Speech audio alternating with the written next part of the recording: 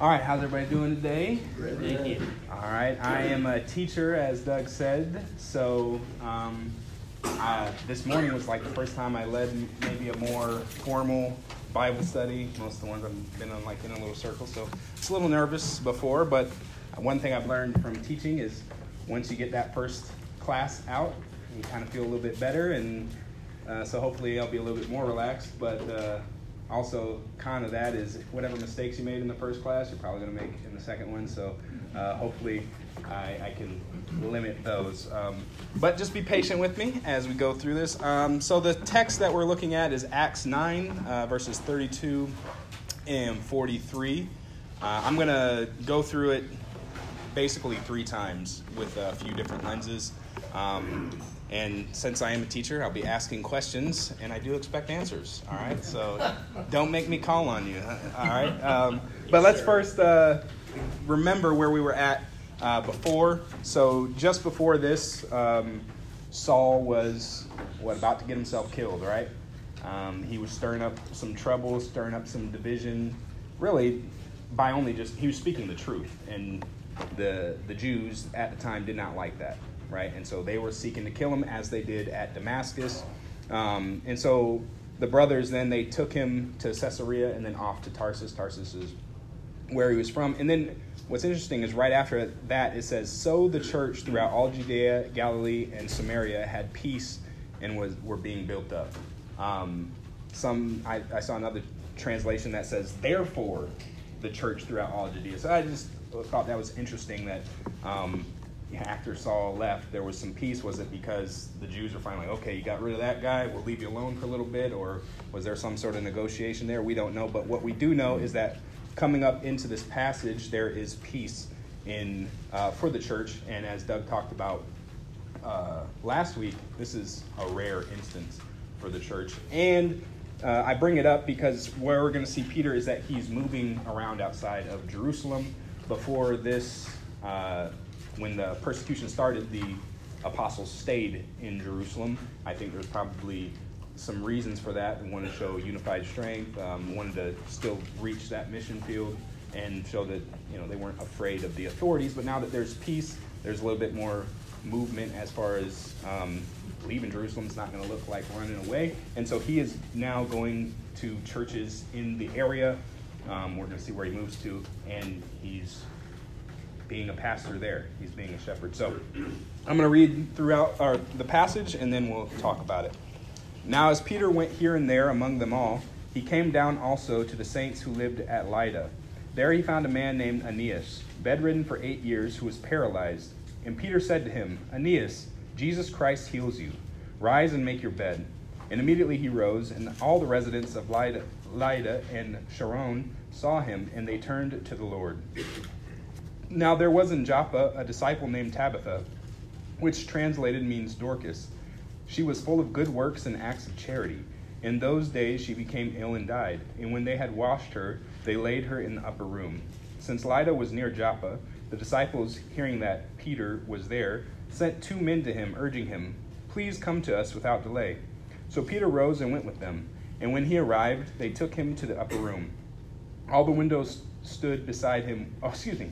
I did that last time. I told you. All the widows stood beside him, weeping and showing tunics and other garments that Dorcas made while she was with them. But Peter put them all outside and knelt down and prayed. And turning to the body, he said, Tabitha, arise. And she opened her eyes, and when she saw Peter, she sat up. And he gave her his hand and raised her up. Then calling the saints and widows, he presented her alive, and it became known throughout all Joppa, and many believed in the Lord. And he stayed in Joppa for many days with one Simon, a tanner. All right, so in verse 32, it says, Now Peter went here and there among them all. Why? Why do you think Peter was going here and there? What in the scripture would maybe indicate here and there, like that's active. He's moving around and he's ministering to the people. Why do you think he was doing that? Any thoughts? I think he was trying to minister to the believers at a new church, kind of like Timothy was. All right.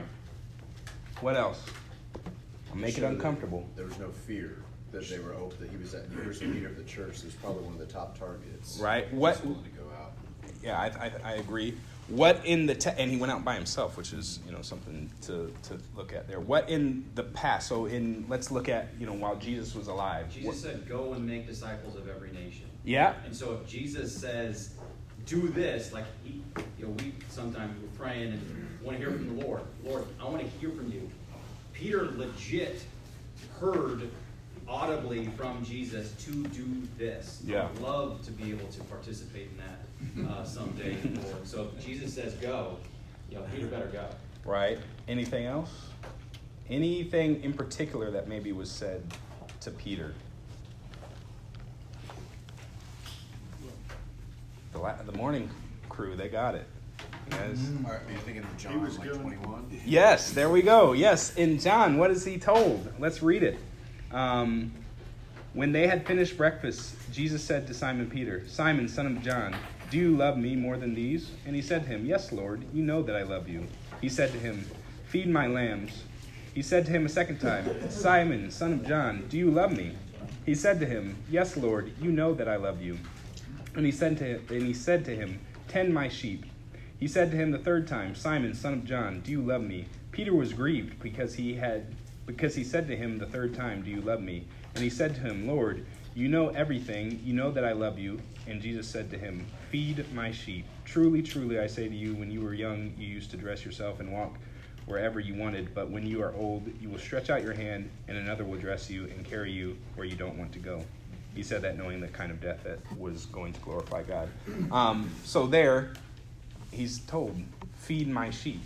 And that is obviously part of the Great Commission, right? But this is a very personal telling for Peter. And why did Jesus tell him it 3 times?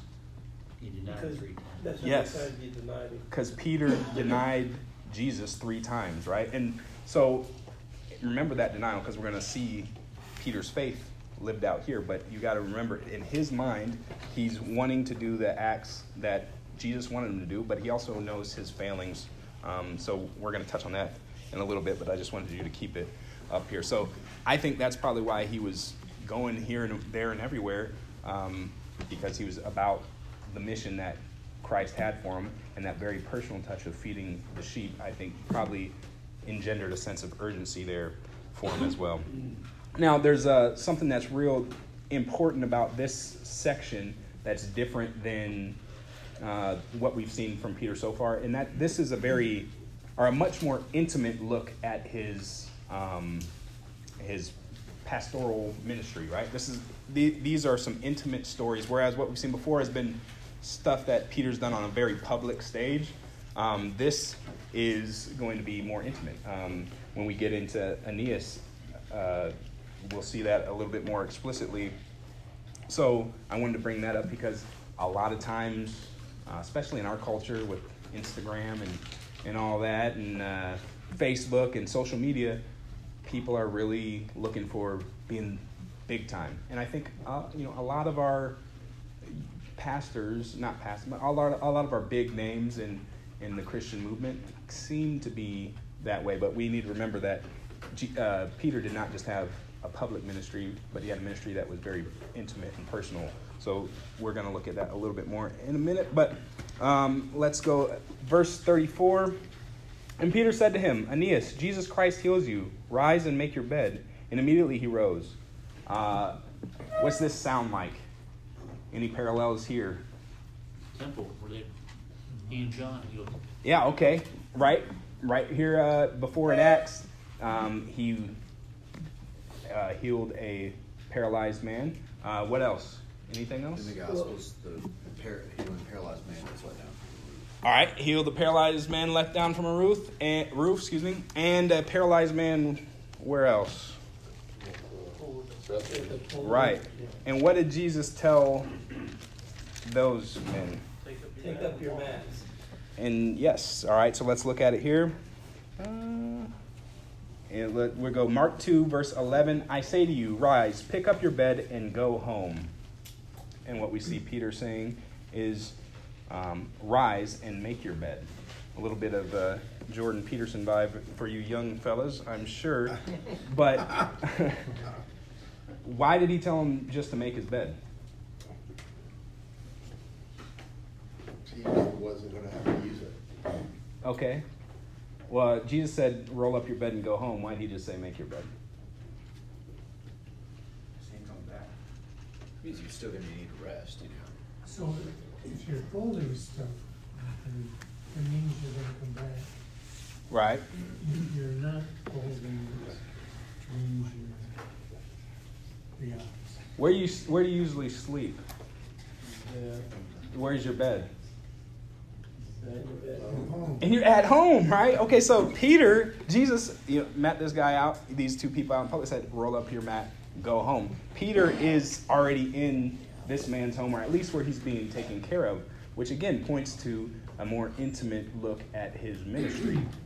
And then I think also there's so if you're paralyzed, how much can you do for yourself as far as I don't know if it's from the neck down or what, but at the time he couldn't make his own bed. So he had people who were taking care of him.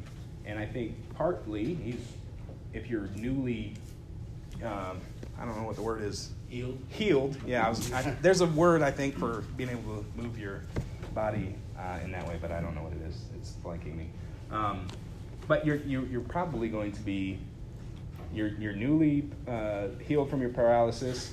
You're also, we don't know this, it's not really expressly stated, but the residents of Lydda and Sharon saw him and they turned to the Lord. We would assume that maybe he was too, so he maybe had a new master at the same time. And so Peter saying, make your bed, is probably, to me, also a first step of, hey, take dominion of what you are now free to take dominion over, what God has given you responsibility over.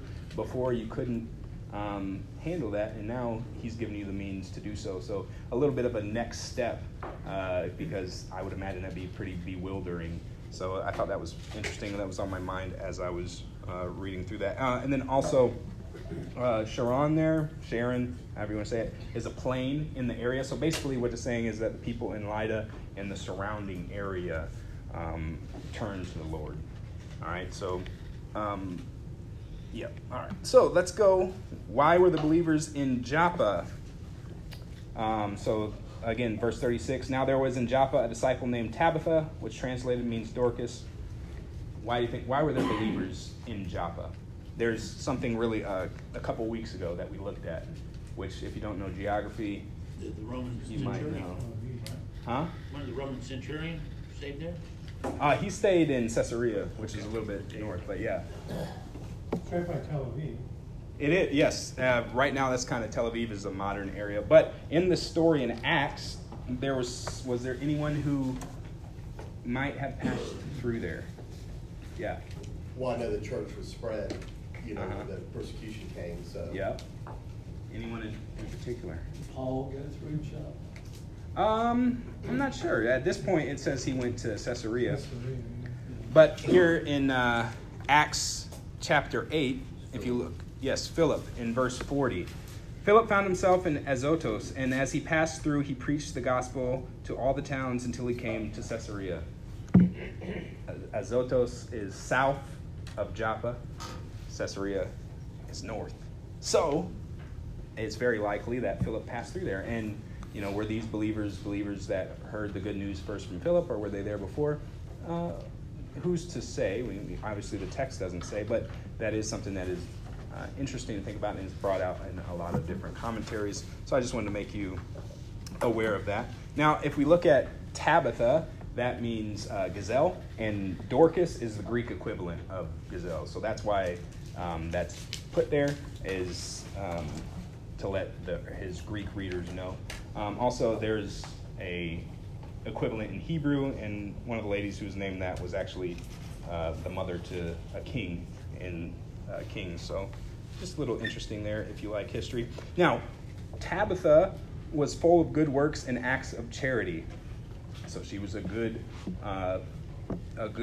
sister.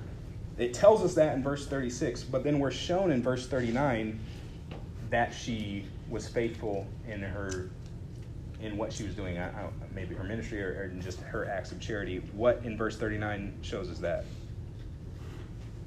Show the garments that she had made. Right, yes. There was widows that were weeping over her and showing the tunics and other garments that she made. So she made clothes for these women. They obviously had a very deep affection for her, which is also said up here. I think it said. Anyway, we'll move past. Oops. Yes, they obviously had a very deep affection for her. They felt her loss, and I just wanted to point out how she was an example of someone who was acting faithfully where they were at, and someone that we should, even though we're men and our ministries and our lives look different, that's something that we should look at and with applause. So, all right. Now, again, it says here, since Lydda was near Joppa, Lydda is the modern-day city of Lod, L-O-D. That's its Greek name. It's about 14 miles from Joppa. So that's well within a day's walk for Peter, and they heard he was there, and so that's why they went with him. It's interesting they sent him out 2 men at a time. Why do you think they did that? Is there any other examples of that in Scripture? Jesus sent out his disciples in pairs of 2s. There's also Peter himself and John, right? When they went and healed the man outside of the temple, they were the 2 of them together. Mentioned specifically together. But then there's also Saul and Barnabas were sent out in 2, and that is because in that culture at that time, you had to have at least 2 to be a witness of something. 2 to 3 witnesses, but 2 was the minimum. So that is why they sent out 2 men, and 2 men of good repute would be the ones who would be sent out. All right, so let's look at this text here. And Peter put them all outside and knelt down and prayed. And turning to the body, he said, "Tabitha, arise." And she opened her eyes, and when she saw Peter, she sat up. And he gave her his hand and raised her up. Then he called the saints and widows, and he presented her alive. What's this sound like? Like a miracle. Yeah. Well, either when Jesus healed the daughter, or it could be Lazarus coming out of the tomb. Right, and he also healed a widow's son. But in particular, I want to focus on the daughter of, wrote his name on the back. Jairus, thank you. Jairus. Jairus, my bad. These names, man, I tell you. Yes, particularly I want to highlight that, but also there's a few other interesting stories, right? Elijah and Elisha, and why I want to bring that into context is because the way that Elijah prayed over the widow's son, and he laid his body over him 3 times, Elisha does a very similar thing, right? And so what we're seeing here too is Peter doing something very similar to what Jesus did. So if we turn to Luke 8, 49 through 56.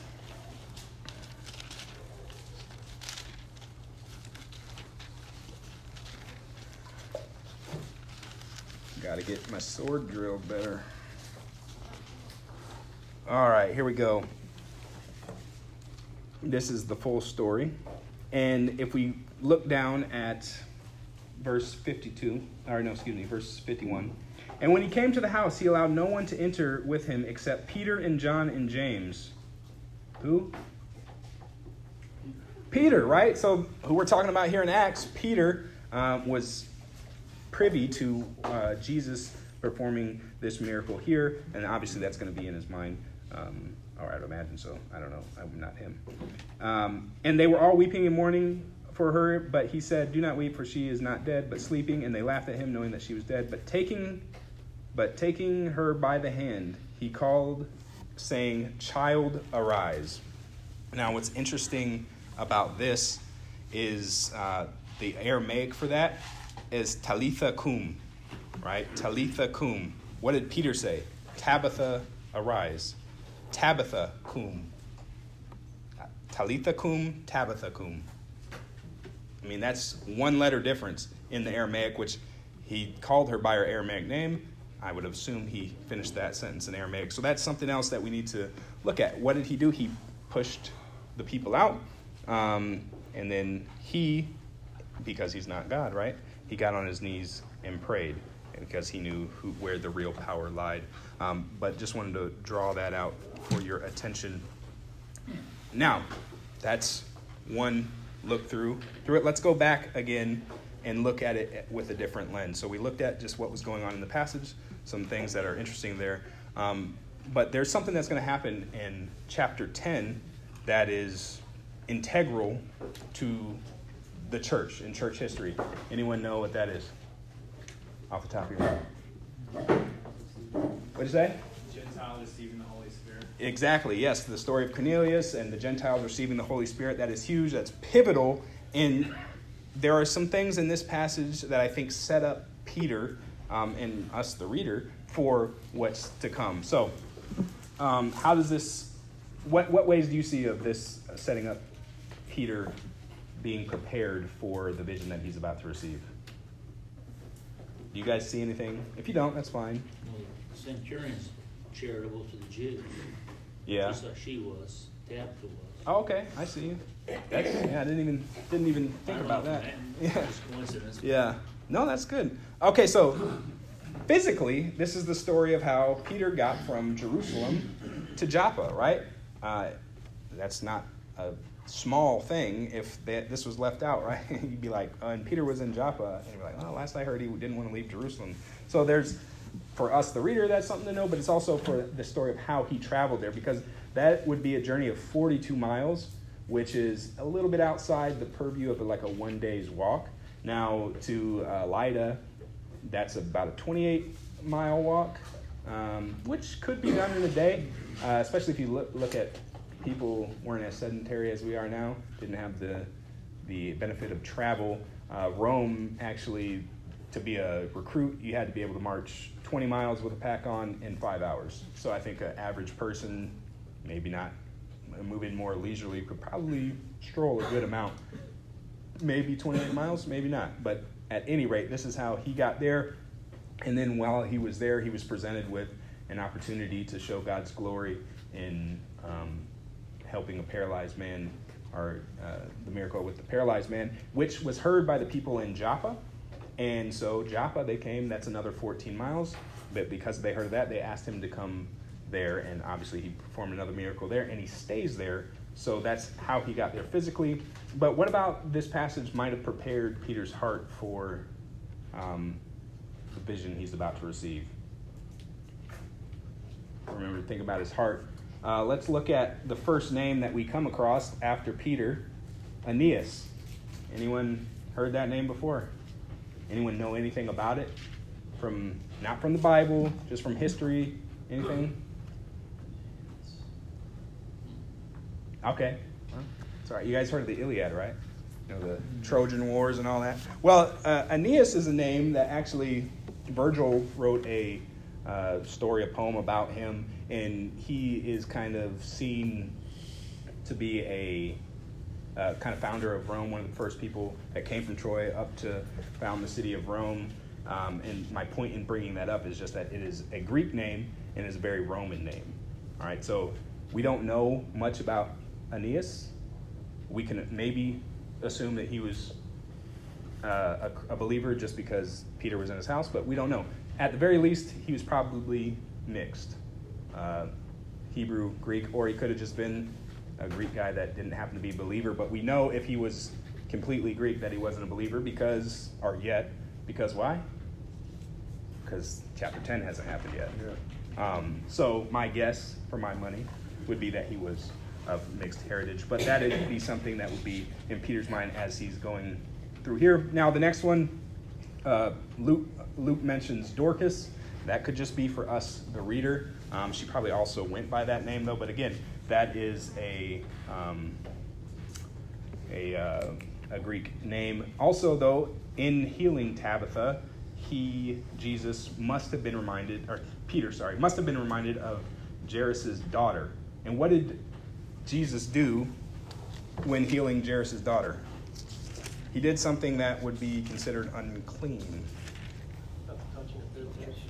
Yes, he touched a dead body, right? So that would, at the very least, have Peter thinking about the law and what was going on there, and that plays into the vision as well. Also, he did something that maybe a good Jew might not do there at the end of the text. He stayed with Simon, and it expressly says that he's a tanner.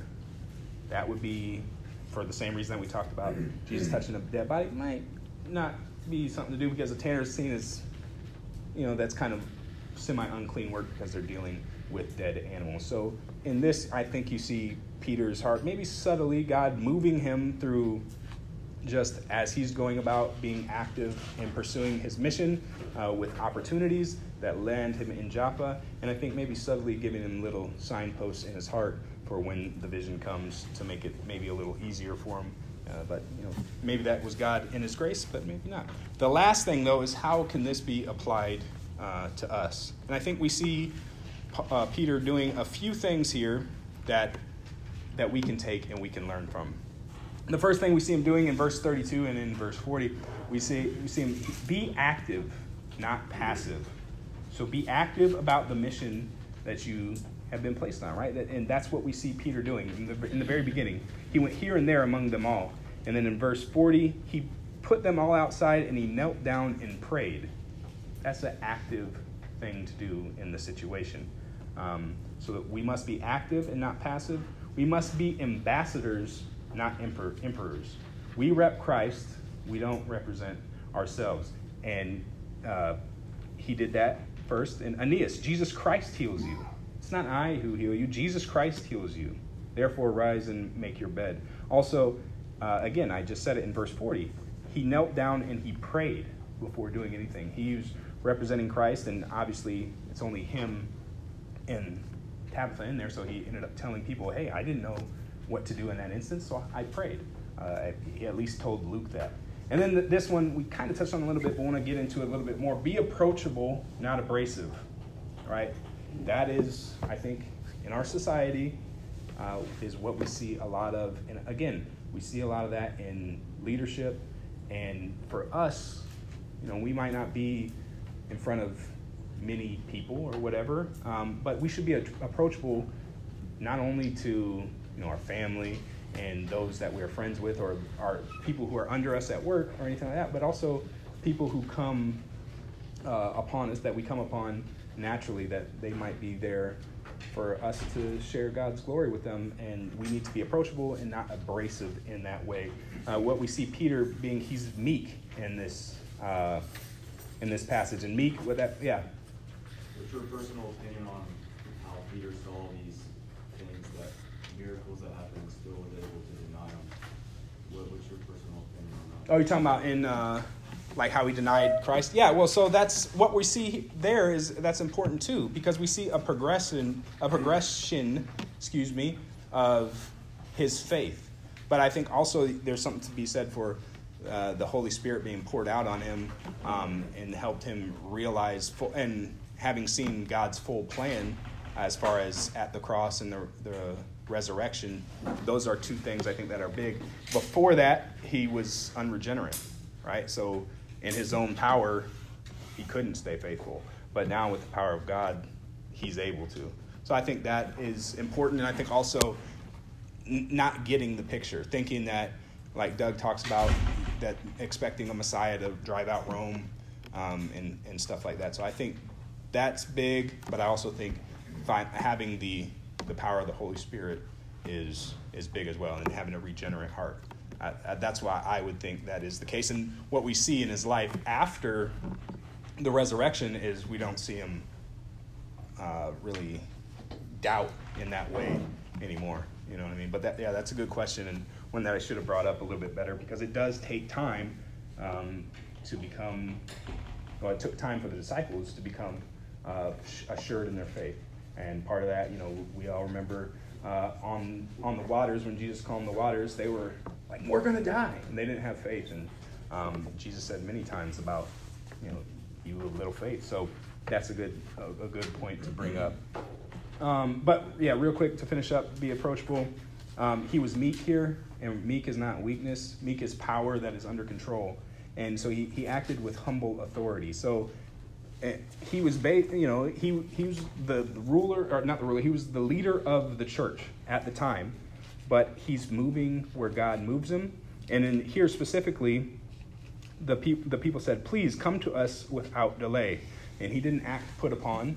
He didn't act put upon. He didn't act like he was too busy. Hey, I got to go back to Jerusalem. I got, do this or that. He went with them. He was in authority. He was in control, but he was humble enough to realize that maybe God was prompting him to go there and that these people needed his help.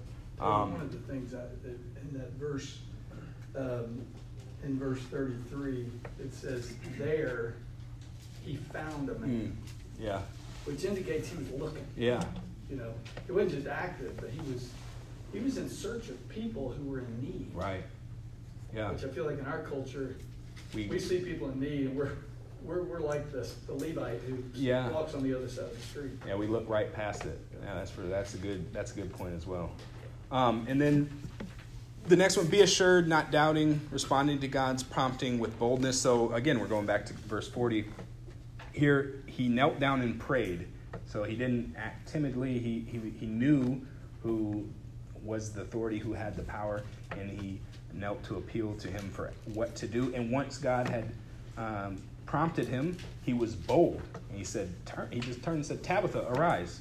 That's a pretty bold thing to do, with a dead body. And how do we know she was dead? After she died, she was washed and she was laid in an upper room. They were performing all of the rituals for burial. So it's, that is a very bold thing to do. But it was done because of his assurance in who had the ultimate power and authority. And then the last one, be authenticated, not exposed. Our actions should lead others to recognize that we serve Jesus. Not that we serve ourselves, but that we serve Jesus. It should be evident. So where do we see that in the text? And all the residents of Lydda and Sharon saw him, and they turned to the Lord. And then again, in verse 42, and it became known throughout all Joppa, and many believed in the Lord. So our actions should be such that we are authenticating who Jesus is, that we are an example. We are proving that we are his followers and how we act, and people will recognize that. And again, this text, like I said, it is showing a personal aspect of Peter's ministry, but it's also showing how he represented and acted like his Messiah, his master, how he acted like his rabbi. And we put that out kind of specifically in the mirroring images of some of the things that he said. But yeah, that's what I got for you guys. You guys got any questions or thoughts? So I really appreciated your perspective too on talking about, looking at the little pieces that God was laying his pathway, just almost slowly, bit by bit, opening his heart to what's going to come in chapter 10 with the vision, and then reaching out to Cornelius and the salvation being brought to the Gentiles. And I think it just is a reminder for us in our lives, both for ourselves to realize the little things that happen in our lives are not just random. God is placing those, he sovereignly ordaining the paths of our life and putting pieces and people and different circumstances to lead us and grow us, and also to have compassion and understanding of fellow believers who are maybe not at a certain point where we're at in our maturity, or maybe they don't have a full understanding, to realize that God is guiding them and leading them, and is growing them. If Peter, in just a few chapters earlier, if he had been, had the whole Gentile thing dropped on him, he probably would have blown up about it. He's like, no way, I ain't going there. But it was just realizing that God knew he was working through Peter's life to bring him to the point and the circumstances and just the little things in life to where he would be able to be open to the leading of the Holy Spirit. Yeah, and he might have still been open a few chapters before, but to me, I was like, I wonder if this made it easier for him, right? And you make a good point, is that God is leading us all where he wants us to go, and we need to make sure that we're walking with him and walking in his power and not in our own. Otherwise, we can say, God's just leading me on this journey, but we're off somewhere else that we really shouldn't be. But yeah, someone else? Yeah. Why do you think Peter approached Tabitha with the conviction that she, was needed to be raised from the dead? people die every day, so why did this particular person Yeah. need to be raised? I just... Yeah, that is interesting. I think it was the prompting of the Spirit, right, that led him there. Now, you could also say that this is a relatively small community at that time of Christians, and she was obviously an integral part, and maybe God was showing mercy on that that community there, particularly. But yeah, that is something. And, you make another good point, is up until this point in Acts, no disciple, no one had raised someone from the dead, right? So this is a first in that way. And so it clearly was a prompting of the Lord, because I'm sure that, I don't know, but I would assume probably that Peter's seen some other dead bodies since that time. But yeah, I think it was just really the call of the Spirit. And like I said, the mirrors, the parallels with Jesus is pretty interesting. Yeah. And it is interesting that Jesus touched the dead body and he touched it after it was after Tabitha was raised. And so again, that kind of goes back into his vision and stuff like that. But yeah, that's a good question. I think that's why. Anything else? Yeah. Just an observation of what you were saying. Kind of made me feel that the Lord was bringing them through their path slowly so they could gain more and more confidence in what they had to do over and over again.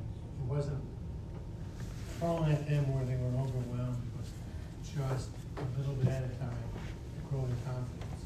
Yeah, and if you even look just in physically where he went, right? Like that's like I said, a 42-mile journey, and not incrementally. First, he's going in and out doing what he's been called to do. Then he sees Aeneas, and then that leads him to eventually to Joppa, where he's going to end up having his vision and meeting the men of Cornelius.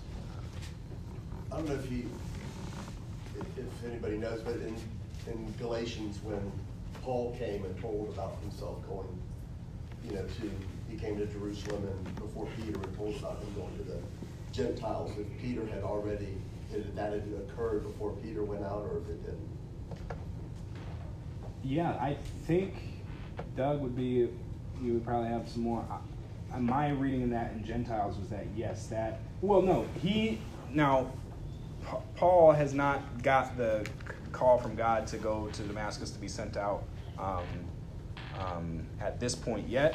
But if we look at his conversion, what is it that said, "Go, for he is a chosen instrument of mine to carry my name before the Gentiles and kings and the children of Israel." So that is said there, so maybe there was talk about that, but as far as he had not been sent on that mission yet. So, yeah, there was at least the understanding that the Gentiles were going to hear the good news. Well, yeah, that's always been, even in the Old Testament, the Gentiles were part of the plan. This little, I don't know what you would call it, but this side thing from Luke, we don't know how long it is. I mean, Paul is Saul still, and he's in the desert, or he's doing what he's doing. This is something going on, and it's really, you don't get an idea of exactly when this time period is. Luke just makes an aside, and I think he makes an aside because he's introducing what happens with the Gentiles in Cornelius in chapter 10. And he's very specific in these two miracles prior to that. And I think, or I have a feeling that I believe is that you see a progression. There's a healing of a lame person. Then there's a healing, a raising of the dead. And then there's a conversion of the Gentiles, which the Jews said, whoa, that can't happen. They're Gentiles. They're pagans. And the whole idea of conversion is greater than any physical miracle would ever be. Because everybody who was raised from the dead ended up dying again. But if you're converted and you're his, you never lose that. It is what happens with Cornelius and the bringing of the Gentiles in was a huge thing. And you see that. Luke's just alluding to it. And he goes from Saul. I mean, look at what's happened. He brings in Samaria. You'll be my witnesses. Jerusalem, Judea, Samaria, the ends of the earth. Well, we're about to see the ends of the earth. I mean, we saw a picture of it in the eunuch, maybe, but the eunuch wasn't a Gentile. He was because otherwise we'd have Acts 10 back in Acts chapter 8. You know what I'm saying? They made a big deal about what happened in chapter 10 with the Roman centurion. And so I think Luke is just kind of laying this out. But don't gloss over those application points he gave. I think they're really, really instructive for us. We live in a world, guys, where we tend to model those we follow. Even if you don't think you are, you tend to mirror the leadership. So if you're going to a church and somebody's really, really strong on a particular thing, I guarantee you, if you stay in that church any particular time, you're going to be strong on that thing too. It will just, over time, it's like a drip effect. And so that's why it's really important where you worship and who your leadership is. And one of the most important things of any leader is humility. Humility and submission to God. And he brought out this first thing about Peter. What's Peter doing? He's active. He's out. He's out there seeking. He's moving about. He's not sitting in a study somewhere the whole week, never interacting with people. That's one of the things I loved about Billy Graham. You can say what you want about Billy Graham. Billy Graham was probably, in our lifetime, there's been nobody more well known in the world than that man for Jesus. Nobody. You can go to 150 countries, they know that name as a guy who loves Jesus. But he would dress up in disguise and go to the Denny's down at Montreat and interact with people. He would just approach people in disguise because he didn't want them to do anything because he was Billy Graham. He just wanted to converse and share the gospel with people one-on-one. Now, how crazy is that? But he was so moved to be around people, and he wanted to be active. And people tell him, you don't need to do that. I talked to people that knew him very well up there, and they would say, people were telling him not to go. And he said, no, I'm going down there. I want to go visit with people. And there's something scary when you get around people as a leader. And my wife and I have had people who, if I mention their name, you know who they are right away. There's books written all over Christian bookstores or about them who said, well, God's called me to a public ministry.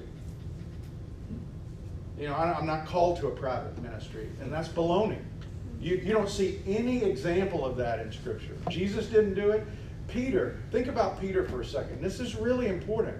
Peter was the leader. I mean, he was recognized by everybody and has been since that time as the guy who was kind of the leader of the group. He had 8,000 plus new converts. And he goes to Joppa in Lydda. And he's going to go see some lady, a disciple there who died, who was a nobody, except she took care of widows. She had no money to bring into him and the new ministry that was going on. And he had 8,000 people. He didn't have cell phones, emails, or any of that stuff to make sure he was following up with all these people. But he went out actively because, one, he was led by the Spirit to do it, and two, that's what he was said. You will be my witnesses where? In Jerusalem, Judea, Samaria, the ends of the earth. And he was also very much, I'm sure, influenced in the same way Paul wrote about later when he says, make the most of your time. He knew his time on earth was limited. Why? Jesus already told him, hey, you're going to die. And you're going to have to die, and you're not even going to be able to control it. It's just going to happen.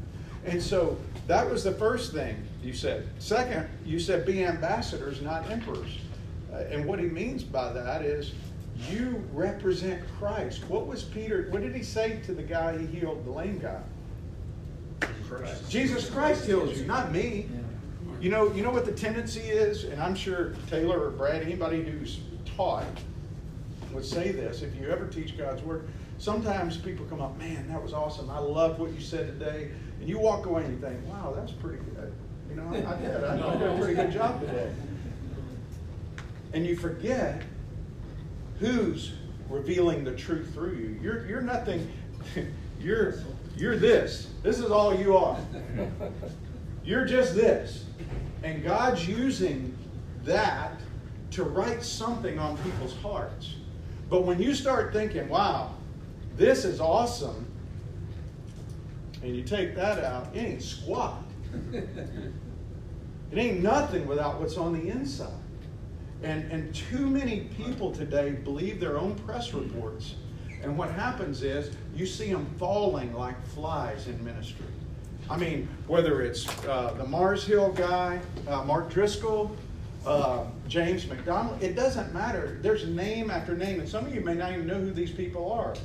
But these were all big-name Christian people who were exploding, except they forgot one thing.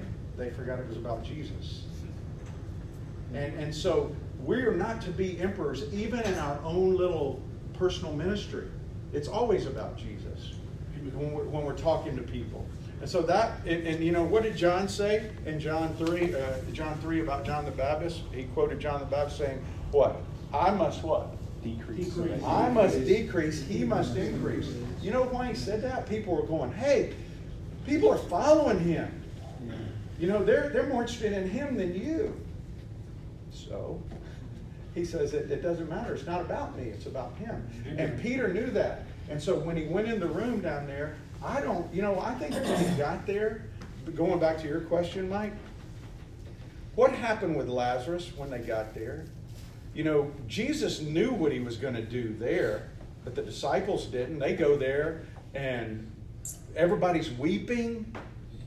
Everybody's weeping because Lazarus is gone. They love Lazarus. And Jesus says, hey, Lazarus, come out. Go move the stone, guys. Lazarus, come out. I think those thoughts went through his head. He goes in. All these widows are weeping. He sees this saint, and it says he knelt and prayed. Nowhere prior to that in the text does it say he went there to raise her from the dead. We don't know when that happened, but we know that when he knelt and prayed, then he turned and he said, Tabitha, rise up. And so he was dependent on God. It was always about Jesus. And, you know, I think when you look at what he said there, it's like Taylor said, the whole assurance thing, they were assured. But it was a process, going back to your point, Andrew, that think about these disciples. He said they were out on the water, and what? They're going, save us, you know, you're asleep. He had already healed people. They saw his power, and we're just like that. Man, we're like 3 steps forward, 2 steps back. We're in process, Grant, going to what you said, we're in process. But the thing that God wants from his kingdom of priests is to be assured, especially in this day and age for us in this country where we are right now. We should walk in absolute confidence. When I talk to you out in the world, let's say I'm just at the grocery store and I see you in the aisle. Oh man, I'm scared. This COVID thing's really scary. No. I'm scared. They're making everybody get vaccines, man. And we don't operate out of fear. Right. We never do as believers. We operate out of faith and confidence and assurance. You know what? If you want to take a vaccine, take a vaccine. If you don't want to take a vaccine, don't take it. We have autonomy over our bodies. That's the beautiful part about being in Christ. Otherwise, in the New Testament, Paul would have said, okay, everybody don't eat meat. Sacrifice to idols. He said, no, if you want to eat meat, eat meat. If you don't, and you go, well, you got to obey the government. No, you don't. We've already seen in the early part of Acts when they were told, don't go tell people about Jesus, what did they say? We don't obey you. And you know, there's so many people trying to interject fear into our lives, and we stand on faith, not fear. We project faith, not fear. And it is a process. And what do you do when you blow it? You come back to the cross and say, golly, Lord, I blew it. I was so nervous yesterday, or I was scared, and I let that get the best of me. I'm sorry. Thank you for the cross. And it humbles us. And so, but it's a process. And finally, he said, be authenticated, not exposed. There's nothing worse than somebody who tells people they're a believer and tries to convince somebody they're a believer, and they end up being exposed as a false believer, like Simon the magician, who only wanted Christ for what he could do personally to benefit him.